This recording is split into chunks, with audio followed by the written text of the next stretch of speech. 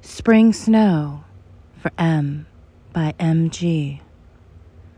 Tonight I was reading your letters before I would write you back or look at you, thinking of the spring snow and how brilliant the sun was when I skied to the top of Owl Loop, then came down hard across Fortitude to Sugaring, imagining a woman of such integrity, constancy, and beauty.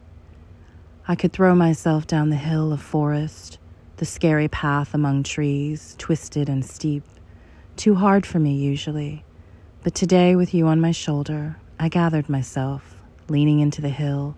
taut in a tent, letting the slope take me down, giving myself to it, taking the whole sharp path as if I had skied it all my life, safe now in your embrace, in the warmth of your being.